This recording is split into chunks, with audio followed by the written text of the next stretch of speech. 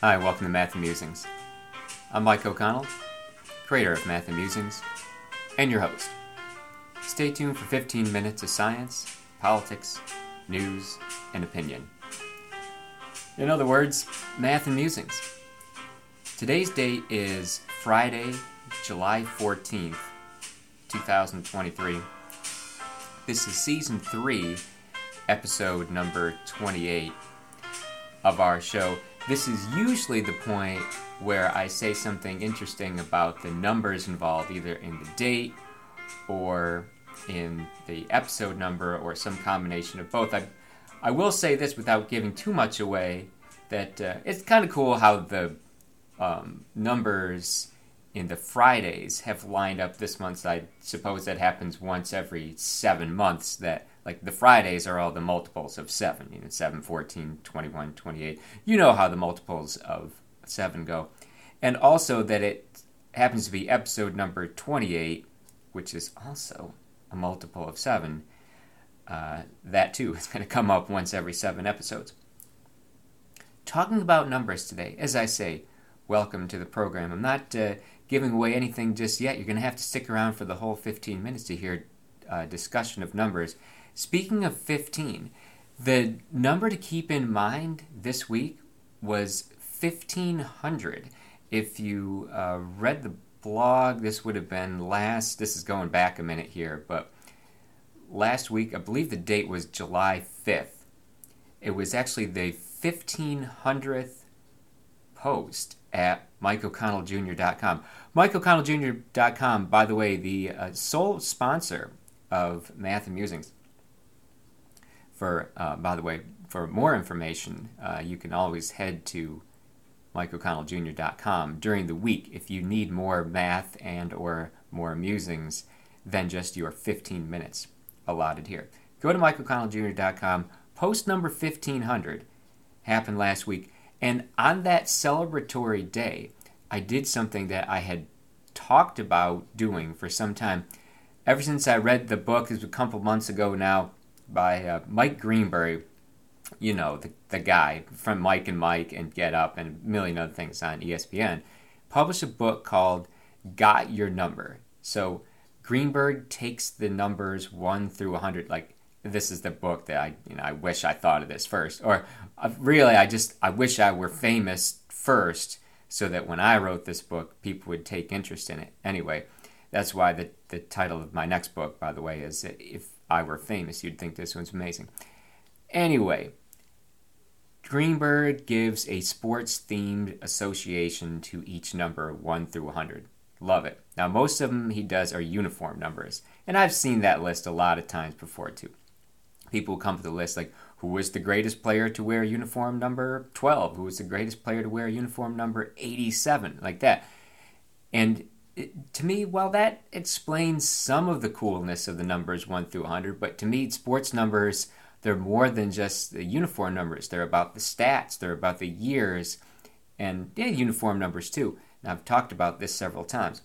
And I said, I'll make up my own list 1 through 100, and I will divulge. Now, if you looked last Wednesday at MikeO'ConnellJr.com, it was there. And also, I'm going to give you a rundown right now because, if you're listening to this in your car, I don't want you looking at your phone while you're driving. Just have this thing running, and I'm happy to do just the audio version of this. And I'll say, as I go through the list, there's sort of a pattern to it. Like the numbers at the beginning, like the low numbers, there's a lot of uniform numbers in there. The ones in the middle might be statistics. Towards the end, they're all about years. And those are 20th century years. And then some other items mixed in there. Because those are the years that I lived through. The years at the end of the 20th century. Those are the ones that I lived through. So here in the midst of summer, we can afford to take some time, do a deep dive on some of these numbers.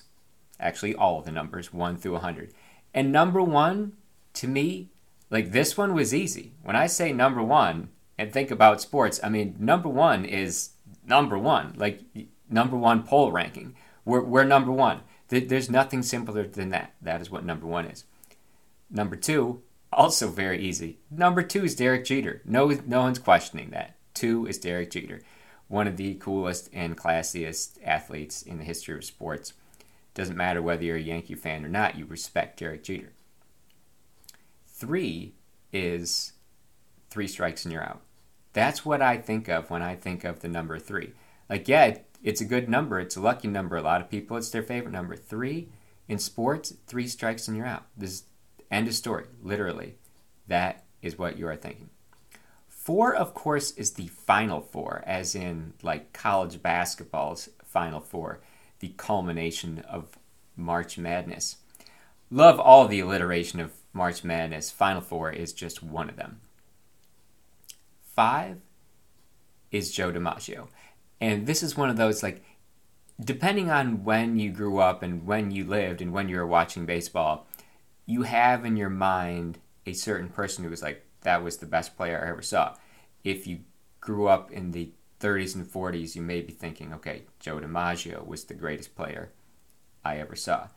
He was, let's face it, he was Jeter before Jeter. It's cool and classy and an icon for decades, even after he took off the number 5 uniform. Number 6 is Bill Russell. Number 6 is retired by literally the entire NBA. Yeah, when your uniform number is retired by the entire league, you own that number. 7, that's Mickey Mantle. No question. Iconic number. This is what I put on the blog too, that George Costanza, he of Seinfeld, would name his first child 7, a boy or a girl. Be a great name. Name your child 7 for Mickey Mantle. Number 8, also a player, also a uniform number. A lot of greats have worn this one. However, the man known as the Great 8, who one day may overtake the Great 1, Wayne Gretzky, in all-time goals scored. He'd never touched Gretzky on assists, but Alex Ovechkin. Now, maybe there's a little DC bias here because I live here and have been watching Ovechkin for like decades now. It's, to me, when I think the number 8, I think Alex Ovechkin. 9 is 9 innings. There have been a lot of great players to wear number 9, but when I think 9, I think 9 innings in a baseball game. There's also 9 people on the field. Yeah, baseball has got a lot of round numbers, 3s, 9s, and 27s. 9 innings in a game. 10, as in perfect 10. Now, there's literally a movie, if you're old enough to remember this one, I'm sure I saw it on VHS at some point. It's before my time. 10, as in like perfect 10. And as I say on the blog, with apologies to Bo Derek, who was the actress who was the 10 in that movie, the titular 10. If I'm going to associate a 10 with a person, and it's Mary Lou Retton, American gymnast who owns the number 10. But to me, 10 is a perfect 10. 11 men on the field. That's football, either American football or that other football that they play in the rest of the world. That you would have, to me, if you think about it now, 11, well, of course you got 11 men in the field, but it's an odd number. Literally, it's an odd number. Why would you go with 11? Well, I can't picture it any other way now, 11 men on the field. 12, speaking of that particular sport, 12 is Tom Brady. Been around for so long. He owns number 12. Now, because he's played for the teams that I haven't liked over the years, from college to the pros, I've never really been a Brady fan, but like everybody else who observes sports at all, you respect Brady and his accomplishments, and that he owns the number 12.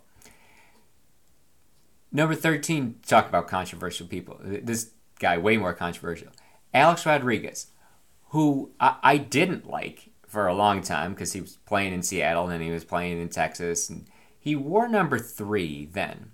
He comes to the Yankees and he takes number 13. Obviously, he can't take 3. That was Babe Ruth.